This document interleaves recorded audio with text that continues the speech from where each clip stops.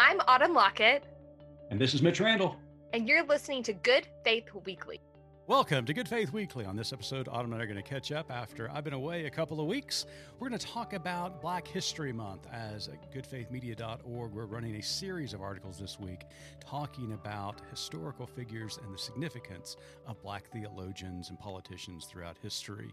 Then we're going to talk about the Super Bowl and that incredible halftime show by Dr. Dre and his colleagues. And then later on in the pod, Autumn and I sat down with Georgetown University professor Jacques Berlinbrow, who's written a new book, Secularism, The Basics. And so it is a fascinating discussion and interview with the professor, and you're going to want to hear it later on in the pod. So we'll be right back. Let's get back in the water. I'm Reverend Starlette Thomas, and I'm inviting you to join me in the water. Well, it's a virtual gathering, too. The Raceless Gospel Initiative at Good Faith Media will host its first webinar, introducing the Raceless Gospel, on February 24th at 12 p.m. Central and 1 p.m. Eastern. We'll go down in the water of baptism, where we are invited to examine ourselves as members of Christ's body and to question why these color-coded labels stick to our skin. The webinar will be a safe space for you and for me, for all working to reconcile the North American Church's history with race. It is also for those ready to embody a countercultural narrative that challenges the continued segregation of sacred space. I look forward to seeing you and to diving into this much-needed work. May our time together have rippling effects. The event is free. Please register at goodfaithmedia.org. Autumn, it's good to be home. It's good to be home. Yes, I feel like we welcomed you back, and then I think you traveled again, and now we're welcoming you back. If you keep leaving, we're going to quit having these welcome parties. I just need you to know. That's right. Well, yeah, you welcomed me back after my stay down in South Texas. Our colleague Johnny Pierce and I were down there crossing the border. We're really excited about our upcoming journal this spring. It's going to be completely dedicated, or primarily dedicated, I should say, to migrants and the stories that we gathered down by the border, as well as the failure of the United States immigration policies. So it was a great trip. Got stuck in San Antonio for 3 extra days because of a snowstorm here in Oklahoma City. But, hey, that's 3 extra days of eating Tex-Mex. So who's going to complain? Mm-hmm.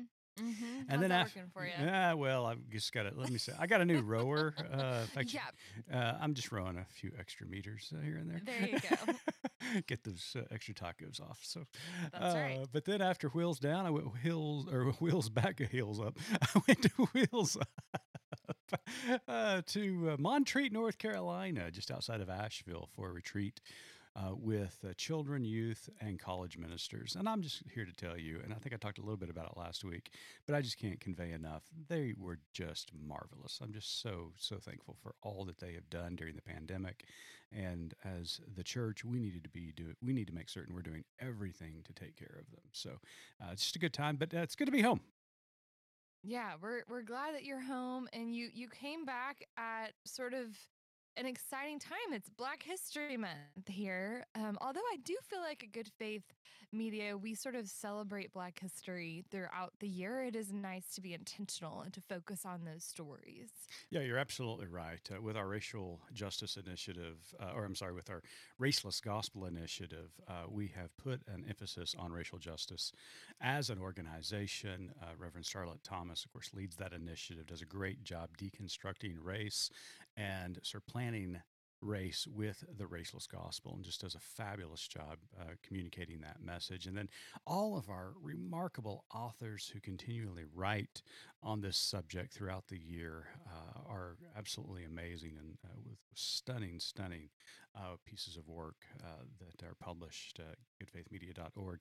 But it is Black History Month, and I'm so glad that we're able to highlight, especially this week at Good Faith Media, just the incredible strides that we have made as a culture, but also the incredible strides we continue to need to make as a culture. There's a lot of work still to be done, Autumn.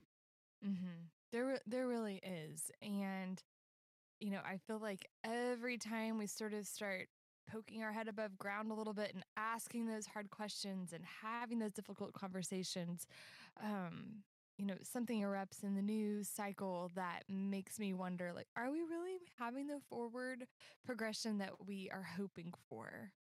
Yeah, and our authors are asking that question this entire week. Hmm. And so I want to encourage our listeners to go to goodfaithmedia.org and read these articles because they are just absolutely remarkable. So they're asking the important questions, Hmm. and that's what prophets do. They shed light into dark places and ask those appropriate and difficult questions. But at the same time, not only does light expose injustices, but it also points us towards justice. And so, as Dr. King reminded us and encouraged us and inspired us to do, let's keep bending that arc of history towards justice. And the more we can bend it, the better. How's that? Yeah, sometimes I want to snap it in half. I'll tell Absolutely. you, I get a little bit feisty sometimes, and so I'm like, "Come on!" But it is true, right? With metal, if you go too quickly, but to me, there's no too quickly. We've been dealing with this and sort of circling the same issues for so long that, Mhm, and I think that's where the tension comes, mhm. right? Because when you're bending something, there is a tension that builds, and there's not a pretty way to tie a bow on this thing. No. Like the fact that slave slavery happened, and it wasn't that slaves were brought here. Hmm. It's that people were brought here as slaves. Yeah, absolutely. Slave owners did this, and then the Native American narrative. There are so many elements of our history that we're not going to be able to make comfortable. So we have to hold this tension. Absolutely. And as our colleague Starlette Thomas often points out, that race in itself is a human construct created Mm. by Western Europeans. Up to a certain point, there was no such thing as race. There was culture. There were, regional identifications, such as you were Scottish, you were English, you were German, you were African, you were Arab. But it wasn't until really historically recently that race began to to be paramount in our descriptions of one another. You're white, I'm brown, Starlet's black. All of a sudden, we started identifying people by their skin color, which was absolutely the wrong direction to take our culture. But Mhm. I'm so thankful that we have Starlet educating us and inspiring us to a new tomorrow. So, so speaking of this idea of bending the long arm of history towards justice, or the long arc of history towards justice, did you watch the Super Bowl? So I've seen the recap of the halftime show. We ate queso. I made queso from scratch, but no, did not watch the Super Bowl. But the halftime show was rocking. Well, and that's what I want to talk about. My article this week addresses what happened at the halftime show. For those who are unaware, if you've been living under a rock, Dr. Dre, a hip hop legend, and just a remarkable I didn't forget talent. about Dre. You can't forget about Dre. Uh, he brought his colleagues a lot of the talent that he discovered and developed over the years. Snoop Dogg, as well as Eminem and Kendrick Lamar. He also invited East Coast rappers Mary J. Blige and 50 Cent to come and to really perform their art and to be prophetic on the world's largest stage. And it was just absolutely glorious. As a Gen Xer, anytime I get to hear Dr. Dre and Eminem and Snoop Dogg on a stage, it just gives me all the feels of being a teenager again. I don't know. It was just, Hmm. it was remarkable to hear them, and so it was great to see. But I was perplexed, along with a lot of our colleagues, about the criticism that was leveled against Dre and those who were performing at the halftime show. I mean, we've heard from right wing pundits talking about how terrible the show was and condemning the NFL for even inviting them to be a part of it. Um, there was comments about Mary J. Blige's outfit, about some of the lyrics and the messaging, and Eminem kneeling after his song, but it just all reeked of one thing to me, Autumn. And you want to guess what that one thing is? Could it be racism? It's exactly right. It's racism.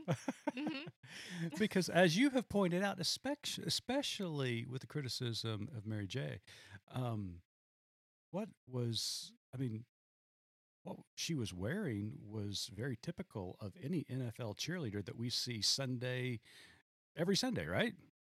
Yeah, she was a little more covered up than some of the cheerleaders, and so for the folks who are crying that it's sexual anarchy, again, I don't think I we talked about this off mic, but I don't think it's a sexual issue. I think it's a melanin issue. Yep, I would agree wholeheartedly. And so, in my article this week, I really appreciate and celebrate the halftime show at the Super Bowl. But I think it was more important than just having a bunch of Gen X and rappers perform at the Super Bowl. I think it had cultural significance to it. Because I'm going to admit something to the audience right now. I wouldn't say I'm a fanatic about rap music, but I certainly appreciate it and celebrate it. I'm mesmerized by the lyrics and the entertainers, the artists really, for what they're able to convey. Their messaging, and this is going to get me in trouble, probably going to get me in trouble in the article and on the pod, but they are prophets, Autumn. Simply put, they are prophets. They are prophets, and we've been reading over your article, getting it ready for publication, and I liked that you really laid, a prophet's words next to a rap song, and there's a lot in that Venn diagram. It's almost a circle, Yeah. you know. hmm It Yeah. really is, and yeah, some of their language and lifestyles may be offensive to some, but you know what? The lyrics of the prophets were also offensive to their hearers and listeners. That's what a prophetic message does. It reveals the injustice of the world and calls people out. And the only way to draw attention to that at times is to be in your face and to be offensive. That's the whole point of it. But I will say something really quick. Yeah. So something I learned relatively recently in the past like 2 or 3 years was that Rosa Parks wasn't the first Black woman who said, "I'm not going to move." Right? Right? Yep. But because our Black brothers and sisters and non-binary folks are held to a higher standard. Mhm. For some reason, like they're not allowed to have a dissenting voice. They're not allowed to make a mistake because the first young woman who refused to move on the bus, I think maybe had a baby out of wedlock or something. Yep. They knew they couldn't use her as the poster child for for the social justice revolution, right? Because they needed someone who could fit and who was a face that you could put for. This is nothing against Rosa Parks, but to me, it's not unlike our criticism of rap artists. The prophets' messages in the Bible weren't prophetic because they were perfect, because they Right. super weren't perfect. And it is just so irritating. No, you're absolutely right. I mean, it seems as though if you're a minority in this country, and whether that is by ethnicity or by sexuality or even by the size or the smallness of your checkbook, if you are somewhat of a minority in this country, then you are held to a higher standard than those who are in power. Yep. And therefore, you're not allowed to curse. You're not allowed to to say similar things that the powerful say, or to call out the powerful. You should know your place and be quiet. Yes. Yes. And that is not only hypocritical, but it is shameful and sinful, in my opinion, Yep. when the powerful do that. And we've been hearing Mhm. that all week regarding these entertainers who performed at the Super Bowl. So, Yeah. so go check out my article this week. Talks a little bit about Black liberation theology, and ties in what happened at the Super Bowl and the criticism following. But if you're not willing to listen to the lyrics of Kendrick Lamar, then you're not willing to listen to the lyrics of the prophet Amos. So I'm just going to leave it right there. Well, You can send all of your comments to Mitch at goodfaithmedia.org. and those will be forwarded to Autumn at goodfaithmedia.org. So you and I sat down earlier in this week with Professor Jacques Berlinerbrow. And that is how you pronounce his name. I know it sounds like I'm mispronouncing it, but that is the It correct is. pronunciation. He's French. I just never know how many of those French consonants to say or not. I'm from Texas. Like, I can read you some Spanish any day, but not French. That's right. Well, Professor Jock, as we will call him, There we go. just released a brand new book about secularism called Secularism, the Basics. And it is a wonderful little read. The professors from Georgetown University, you might think that a publication written by him might be a little nerdy or wonky and academic, but he intentionally wrote it for the layperson. And so it's an easy read, but it's filled with really, really great information. So, Autumn, I'm going to ask you a question. Before our interview with the professor this week, what did you know about secularism? So I had heard the term secular really, this ties right back into what we were talking about, as a description for non-Christian music, which was sort of like the biggest sin in my family. You couldn't listen to secular music.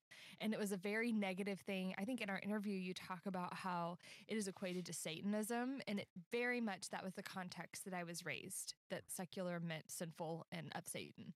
Yeah, right. I mean, I don't know about your context, but I grew up in fundamentalist churches as well, and so there was kind of a hierarchy for those individuals and entities that we had to continue to battle to keep our purity and righteousness, and secularism was part of that. Of course, so was Satan, and then the worst of all was, of course, a democratic liberal. That yeah, that means we threw holy water on them because they were just so evil.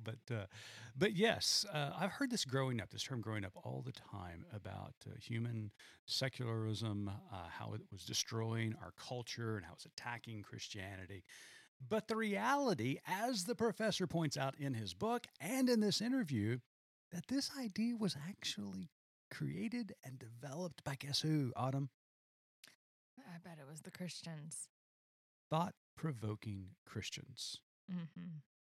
From Augustine to Martin Luther to Roger Williams to even today, there are proponents of secularism who are rooted in faith, both our historical faith as well as our contemporary faith. And this is such an important point to make. And the professor does a wonderful job in his book describing that. And he also admits that there's a lot of definitions that are attributed to secularism, but he centers around the one about political secularism.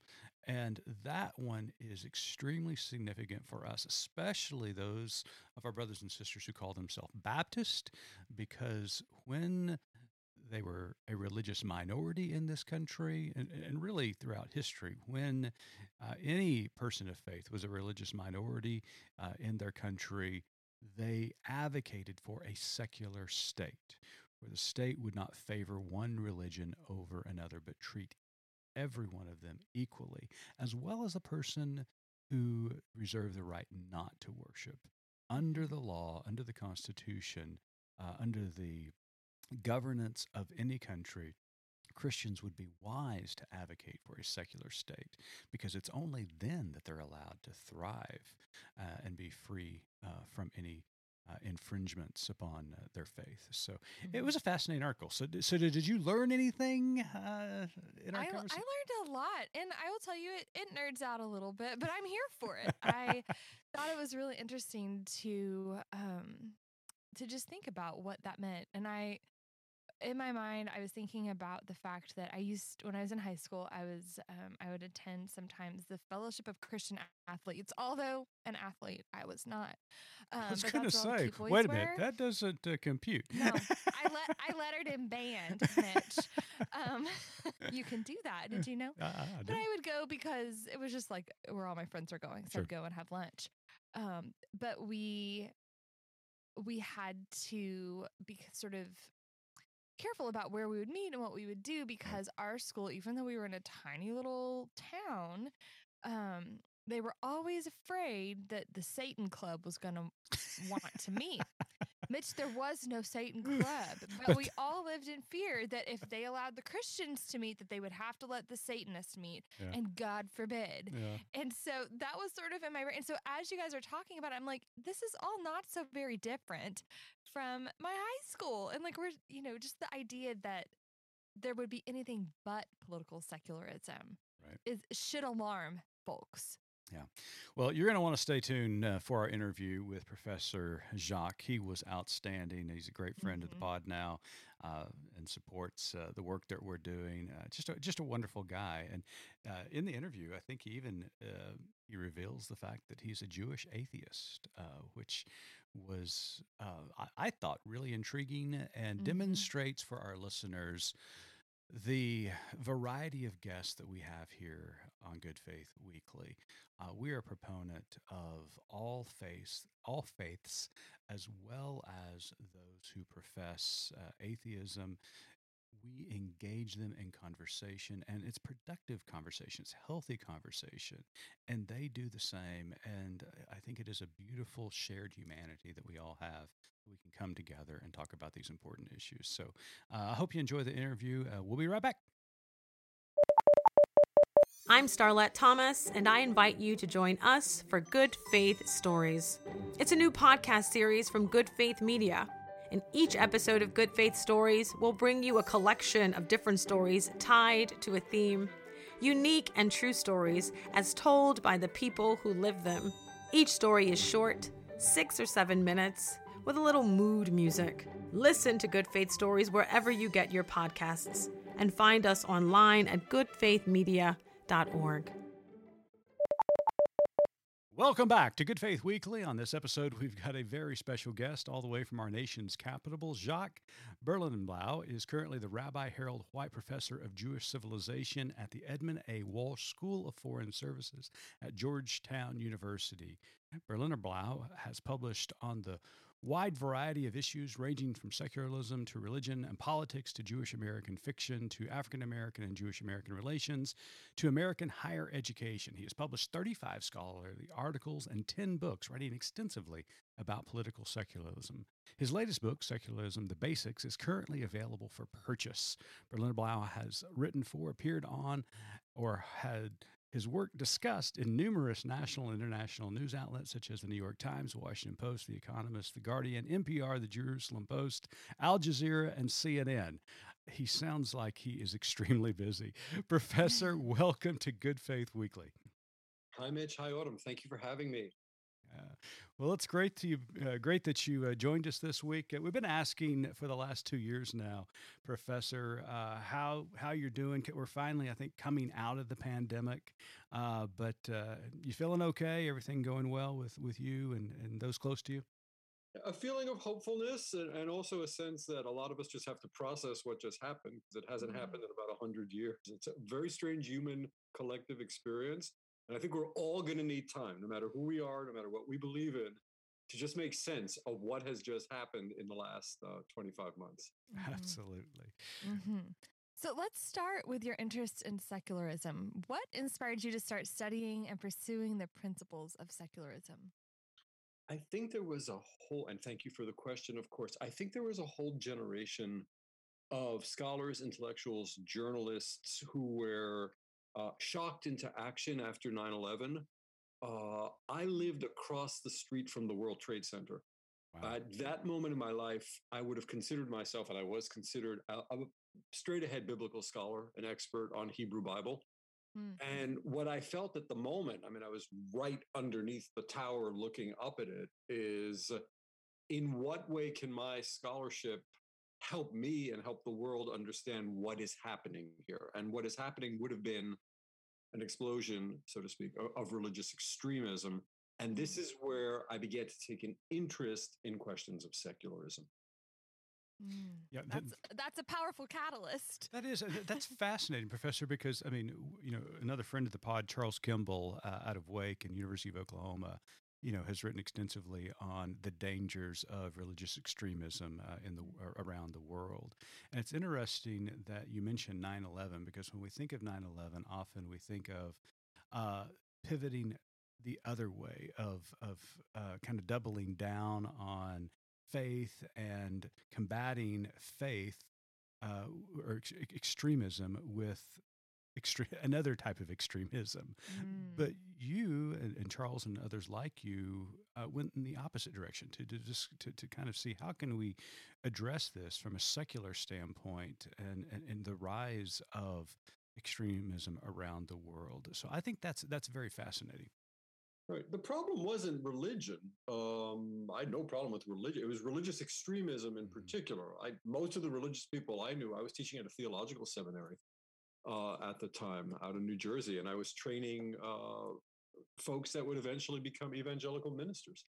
And so I had no difficulty whatsoever with people of faith, but this to me was a variant or maybe an aberration of faith. And the more I started studying secularism, I realized that it wasn't limited to just Islam, that it came in every flavor and every stripe. There's Hindu nationalism, there's Jewish extremism, there's Christian extremism, Mormon extremism. So that's what the event triggered in me. And then I started realizing all these extremisms share a common enemy, and that would be secularism. Well said. And I mean, thank you for saying that because I think that is a misconception about those who study secularism, those who are advocates for secularism, especially the political secularism that you write about in your book. So, about the book, you mentioned variations of definitions of secularism. However, you focus on one in particular that begins with that term I mentioned a moment ago, political secularism, and you do a wonderful job on page 6. Can you talk about the variations of of those definitions and the one that you chose to work from in this book? Oh, absolutely. So I start the book by pointing out that every conversation I think I've ever heard about secularism in a public space is really confused. Not because people aren't intelligent, it's because they're using the term in a variety of different ways. And one very problematic usage of the term secularism is atheism or non-belief or extreme dislike of religion. And what I tried to do in the book was show at least a Christian readership that the roots of secularism emerge from Christian political philosophy, right? No Christian political philosophy, no secularism. So if we didn't have Augustine, if we didn't have Marsilius, William, if we didn't have Luther, if we didn't have Roger Williams, we would have never had political secularism as we know it. So what is political secularism as opposed to secularism as atheism, which I believe is an inaccurate definition? Political secularism refers to a philosophical doctrine that argues the state must carefully monitor its own relationship with the various religious groups under its purview. And in addition to that, it must serve as kind of a referee between religious groups under its jurisdiction. So it's two tasks at once for the state, reflecting on how it deals with the variety of faith communities under its jurisdiction, while at the same time making sure that there's fairness, there's calm, there's peace, there's order between these religious groups. Well said. So, one of the most striking revelations in the book is when you remind readers how the world's philosophies, theories, and sciences have been primarily influenced by white cisgender males. How much do you think this revelation narrowed our understanding of these disciplines? And as a more diverse populace engages these fields, how will that shape the future? Yeah, so let's take the question of secularism, right? Secularism really shows its age when you think about it. So let me show you two ways it shows its age, right? Okay. One, because it's something that emerges in that high speed thought corridor that races from Luther to John Locke with Roger Williams as an intermediary, right? It doesn't really think about non-believers, right? And non-believers are also part of a polity, right? So there's nothing in secularism originally that addresses them. The problem with the white cisgendered males is a real drawback of secularism. As I like to tell my students, secularism is a discourse by men, conducted by men, which plays itself out on women's bodies. All right, it's often telling women how they can or cannot dress. It's often speaking to women about what reproductive technologies they may or may not use. It's often telling women what they can wear in public or what they can't wear. Now, secularism usually comes down, I want to say, on the side of what we would consider women's rights, but not always. So its genome, its genealogy, as emerging from Protestant, Christian, European male thought, tinctures secularism in ways that we need to improve, that we definitely need to improve. So, asking you to put your futurist hat on for a moment, as the populace becomes more diverse and those interested in secularism and the further development of secularism widens, how do you see that? Do you see maybe not necessarily in the definition, but especially in the practice of secularism? Do you see that evolving over time? Do you see it evolving now? It's a bad time for secularism now. A really, really rough time. It's had a very difficult 50 years, and there are lots of reasons why. I think the Christian right in the United States in particular has concussed secularism legally. There are also some questions of poor leadership within the community, a lack of innovation, a lack of forward thinking. What do I see ultimately? My core belief is most religious Americans are totally into political secularism, because I've never met an evangelical Christian who wants to live under a Catholic establishment or vice versa, right? That's secularism in a nutshell, right? Right. Not living under another religious group's theological worldview, not having a public school teaching religious dogma that you might not agree with, right? These are the old great Baptist insights, right? Back when the majority of Baptists were defenders of Mr. Jefferson and fairly strong proponents of the wall of separation, though that needs to be finessed a little bit. They had some reservations with Mr. Jefferson's enthusiasm for this strict high partition dividing faith on one side and government on the other. So where do I see it going? There are three communities in which it will grow. Religious minorities, no matter where a religious minority is situated, they usually like secularism for the reasons I just adduced. They don't want to be subject to somebody else's conception of God in public space. The second community would be religious moderates, of which there are many in the United States. We never hear them, and I think that's a media crisis. A lot of our major media organs don't want to let these people speak. Yes, I'm looking at you, editorial page of the New York Times. I would love to see a moderate evangelical have a recurring space, right, on the New York Times. And the third community, so we have religious minorities, we have religious moderates, and we have this growing community of nuns. And the research is showing us the nuns are not necessarily overwhelmingly atheist and agnostic. They're generally folks who have grown disenchanted with the official religious traditions they grew up in. I don't know the data well enough. I think there's a very high proportion of former evangelicals there who just were turned off, not by Jesus and not by God and not by spirituality. They were just turned off by culture wars and constant politicization. That's what pushed them out of church. So I think those are the three columns in which, if secularism is to persevere, my friends, those are the three constituencies which will help it endure. Well, that's hopeful. Okay, so you mentioned the religious right. When we use the term secularism today, and part of our mission here at Good Faith Media is to provide an alternative voice to the religious right. So we've got moderates and progressives that try to develop a theological lens of inclusivity and equality throughout our theology and our practice of theology. But when you use that term secularism within white Christian evangelicalism, and even more recently, the rise of white Christian nationalism, which I believe has laid dormant for a while, but it's just been revigorated, or I guess relaunched. Somebody kicked the rock, Mitch. Somebody kicked the rock, and they're all scurrying out. But would you use that term secularism in that context? I mean, it's almost the equivalent of Satanism as far as they're concerned. Menacing, But in the yes. book, Professor, you do such a marvelous job of demonstrating how secularism was actually developed within faith traditions, both Jewish traditions and predominantly Christian traditions. So, can you talk about that for our audiences? I think this is really important.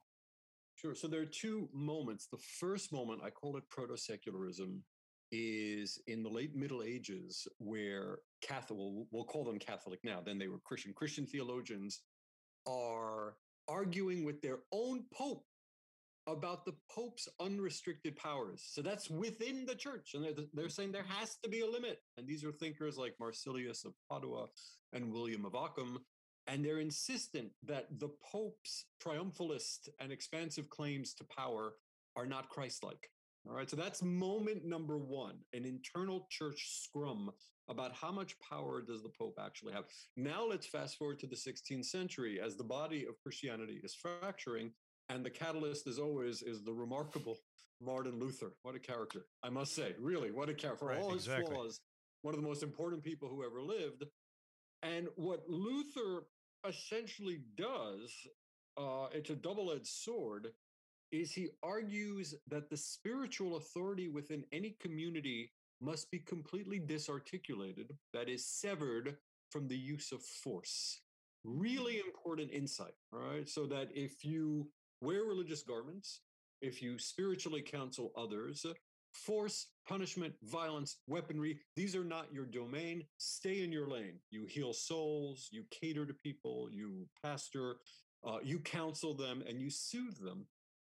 That distinction, that binary, which had always existed in Christianity since the time of Paul, is supersized by Roger Williams, who makes roughly, who sharpens it all. And he had something really interesting. Roger Williams tells us, and Mr. Jefferson picked up on this 150 years later, uniformity in religion is not what God wants. What a beautiful insight. Right? God likes multiculturalism. Right? He likes different ways of, and it's a way of getting dialectically at a truth about God, is if you have different people that understand and worship God in a different way. Now we get to John Locke, and this is where we get to secularism, where John Locke proposes a hard and fast division between what he calls the magistrate and the churches, plural, the churches, right? The magistrate's job is to maintain peace and order among the churches. This is the 17th century. The churches were busy disemboweling one another. And as I say in my book, it was so bad that no one was getting to God. And that was Locke's great insight. Unless the magistrate pulls himself away, unless the government separates itself from religion, no one is going to be able to worship in peace. And I think that is the starting generating insight of political secularism as we know. That's a great insight. And you, the mention of Luther, and you do a fabulous job in the book outlining his influences that set the stage for Locke. But as you were sitting there, as you were talking just a moment ago, something came to mind in the real world that we live in today, the modern world. Do you think that argument is still being played out between the reformers? Because you have Luther on one side in the Reformation, and then you have Calvin and Zwingli, who are using the power and influence of the state to push their theological agenda. Yeah. I mean, and when we see images of January 6th in D.C., of course, you were a lot closer than we were to these events. You saw that kind of language playing out, the utilization of the state in order to perpetuate and to advocate for this restrictive, rigid theology. And it was in a really oppressive manner. And to me, it was almost an extension of what happened in the Reformation between Luther and Calvin, especially, and their attitudes towards the power of the state. Wow, we're nerding out. I love it. Right? In theology, we're nerding Pop out. your popcorn, folks. Here we go. So if I could do it all again, I probably would have been a scholar of Luther and Calvin, right? I'm not. I read them pretty intensely. One thing I want to say though is for all the hullabaloo around the differences between Luther and Calvin on this issue, around this one particular issue, in all of Christian political philosophy, I find the same knot, Knot, right? It goes back to Paul in Romans 13, when Paul is telling Christians they must submit to the governing powers. And then he says it again in 2 Peter, right? And it's said again and again throughout text. And Jesus, of course, speaks about rendering unto Caesar, this idea of a binary, right? But this question arises in Christian political philosophy. What do you do with a tyrannical ruler? What do you do with a ruler who is out of control, who is oppressing you? Now, because Paul thought the return of the Messiah was imminent, I think his view is like, yeah, whatever, grin and bear it. The world's coming to an end, Messiah, right? Yeah, right. All right, so the Messiah didn't come. And I think Luther confronts the question, and Calvin confronts the question, and Locke confronts, and none of them know what to do about it. They're all staunch advocates of the power of the state to maintain order and to assure civil peace in their different ways. I don't think any one of them has a good answer to this problem of the tyrannical ruler, because they're thinking on the basis of Christian scriptures, which do, after all, tell Christians. I know it's forgotten in some sectors of the evangelical community to submit to the ruling authority. So it's an inner Christian theological knot. What do you do with this tyrant? What is proper Christian comportment vis-a-vis this tyrant? This isn't secularism per se, but it's a question that keeps popping up within secularism. What Locke did, guys, is he recognized that there must be some types of internal constraint on that magistrate. So when we talk about secularism, right, a functioning secularism, as I say in the book, is like a referee. All right. When there's a good referee, you don't notice it. All right. You just enjoy the game. Everybody's out worshiping, doing whatever, not worshiping, whatever. When secularism isn't working, people are contesting the legitimacy of the rules. Right. So what Locke understood is that a good secular state has to have checks and balances on itself. Like what? A functioning judiciary, multi-party system, free and fair elections, courts that actually listen to aggrieved parties. And this is, I think, where secularism has a lot of room for improvement in terms of its self-regulating mechanism, right? Cleaning itself up. Because there have been a lot of failed secularisms, by the way. Yeah. So you lay out in the book 10 principles of political secularism. We don't want to go over all of them because we want people to buy your book, and we're going to have links in our show notes so you can buy that book. But we do want to discuss the first two, equality and power. The equality principle stipulates that in the eyes of the secular state, all human beings are equal. So here is an honest question. How can the U.S. ever achieve genuine equality when the foundation of our country is built on inequality? You bingo, right? And definitely not a gotcha question, right? Because as I was telling my students yesterday, we were talking about Mr. Jefferson. We were actually watching clips from the Broadway musical 1776. The movie. Great musical. So good. It's Right. so good. It was good, but it's a bit of a whitewash. Yeah, sure. It's Yeah. definitely- Yeah, well, when you look at it with Hamilton, you're like, wait a minute. Well, Jefferson, right? So the problem with Jefferson, and having taught many African-American students, it's they that helped me realize there's a Jefferson concern, and it's a legitimate concern. I think where I grew up, when you used to say Thomas Jefferson, right? It's like, hooray, right? The founder of our republic, the person who thought it all out for us. And then Madison gets, some mention as well. Jefferson emerges as a much more problematic character when we recognize that he didn't understand the equality principle, right? That he lived in a world where human beings were enslaved. He spoke to people that told him it was a really bad idea when he was minister in France while Mr. Madison was laboring over the Bill of Rights. It's not as if Jefferson didn't know. It wasn't like nobody had this insight that enslaved and was benefiting from it, right? He was benefiting from it. Right. He was sexually benefiting from it as well, as we know, reading a very interesting sexual biography of Thomas Jefferson. So yes, On equality, Autumn, Jefferson is not our reference point. I feel better with like Genesis 127, 120. I'm better with God than I am with Jefferson saying God created us all in its or his or her image. And because we're all created in God's image, we have this fundamental dignity, and every government has to recognize that's my stretch. Every government has to recognize that dignity equally because we all have it because God gave it to us. That's my favorite verse in the Bible, by the way, Genesis 1:26. I love it. I absolutely love it. Mhm. Well, the second principle is church and state, and they are the two binary powers of culture. Now, just so you know, we've got a lot of Baptist listeners who champion religious liberty and church state separation. I mean, we're talking folks who absolutely adore Thomas Helwys and John Smith and Roger Williams and John Leland and Isaac Backus and, just Madison, Jefferson on the political side of things. But one of the things that has been really problematic, I think, throughout history has been that simple definition. Roger Williams calls it the hedge that protects the sacred from the secular. Jefferson picks up on that kind of language and talks about a wall. And then, of course, Justice Black, which you mentioned in the book, extends it to an impregnable wall in his decision. It's this evolution of this metaphor of separation in church and state. So with those two being the binary powers that we exist within, what's a healthier definition of church-state separation? Okay, wow. First of all, thank you so much, both of you, for reading so carefully. I mean, this is great. This is like a conversation in the faculty lounge, so I really, really appreciate it. The wall metaphor, I just wrote a piece for Salon.com where I basically said it's time to abandon separation. All right, so let's go back a step. Baptists are heroes of American secularism.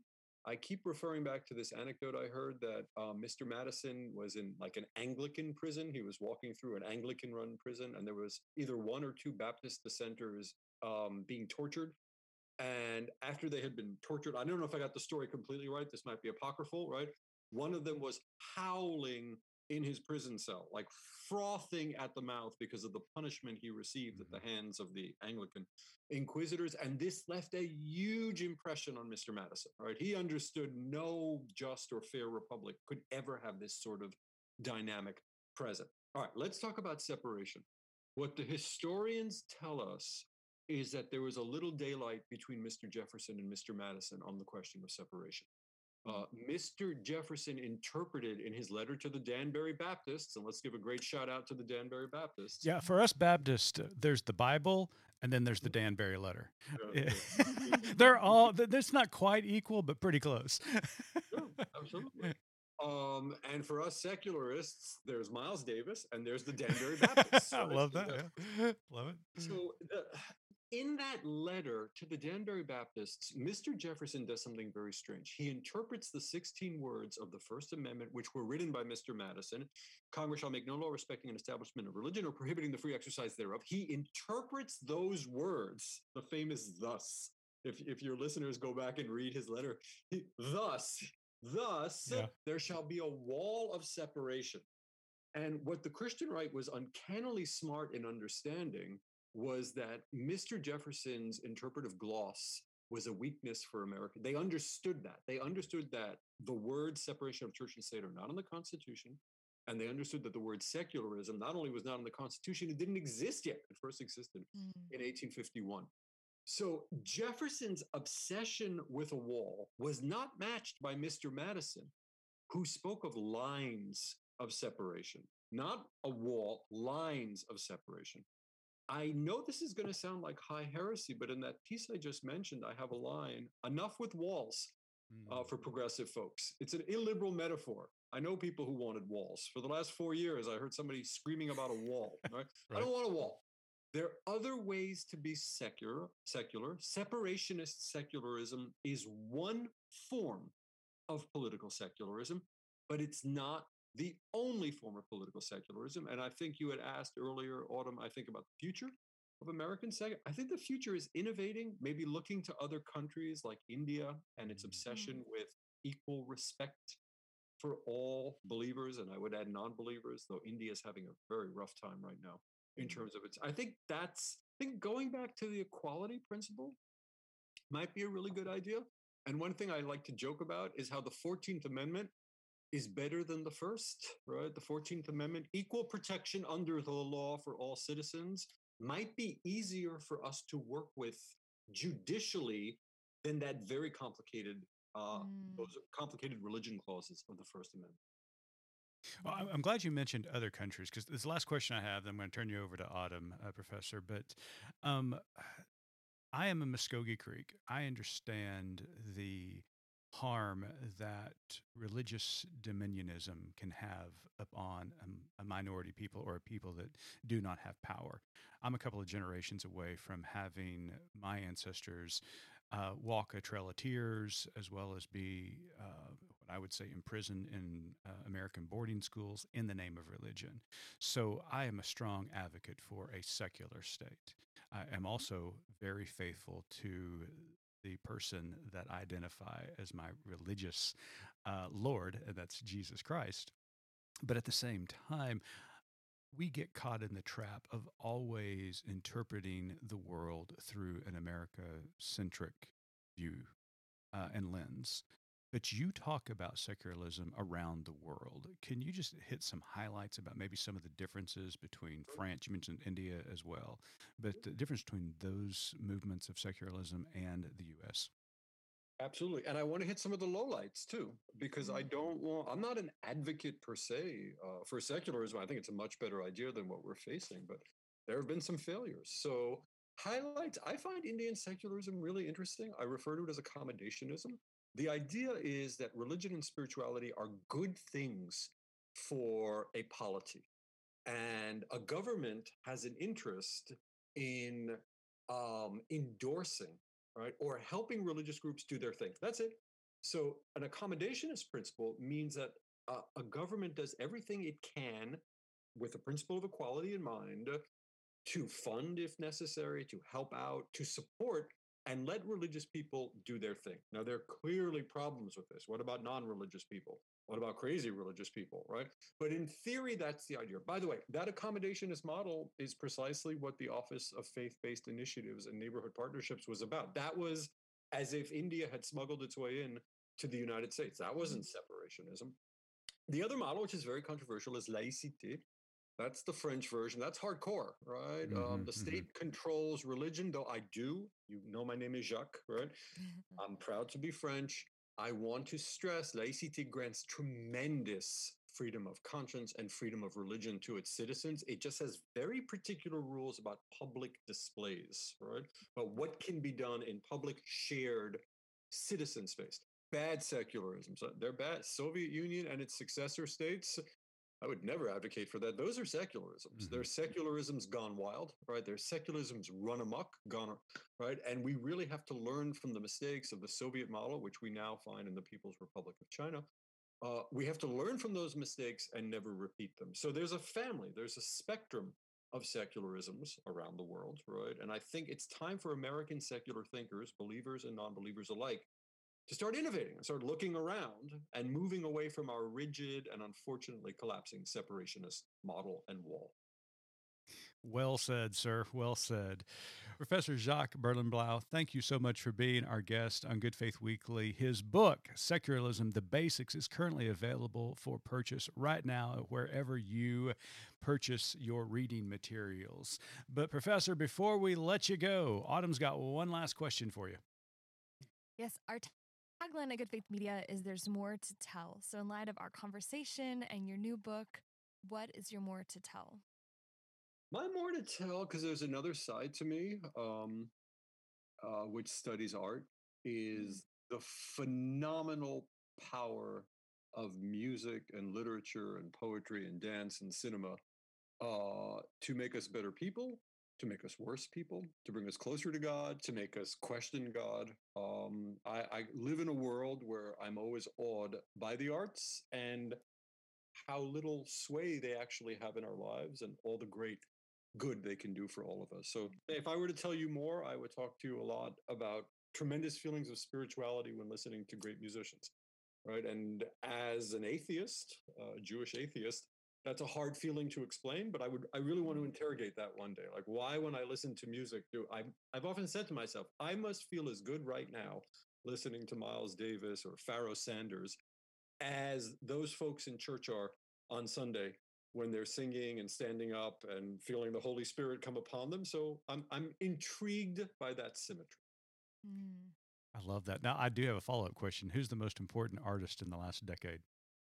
Most important in which domain? In Challenge. literature, in music, give me a in literature. Yeah, let's go with literature.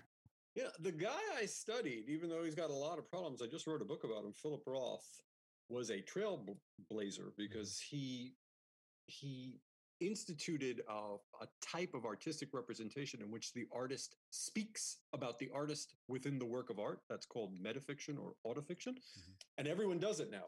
So in terms of influence, Roth is a very, very big guy. But, give me John Coltrane and Miles Davis and jazz. I'm good. Man, we have to maybe play some Davis on the way out of this segment. So, Jacques, thank you so much for being our guest this week. It has been a delight, sir, and very enlightening. Thank you for being with us. Thank you, Mitchell, and thank you, Autumn. This was great. Thank you. To our listeners, we want to thank you for tuning in once again this week at Good Faith Weekly. Autumn and I will be back next week with another guest and look forward to being with you. Until then, keep living good faith.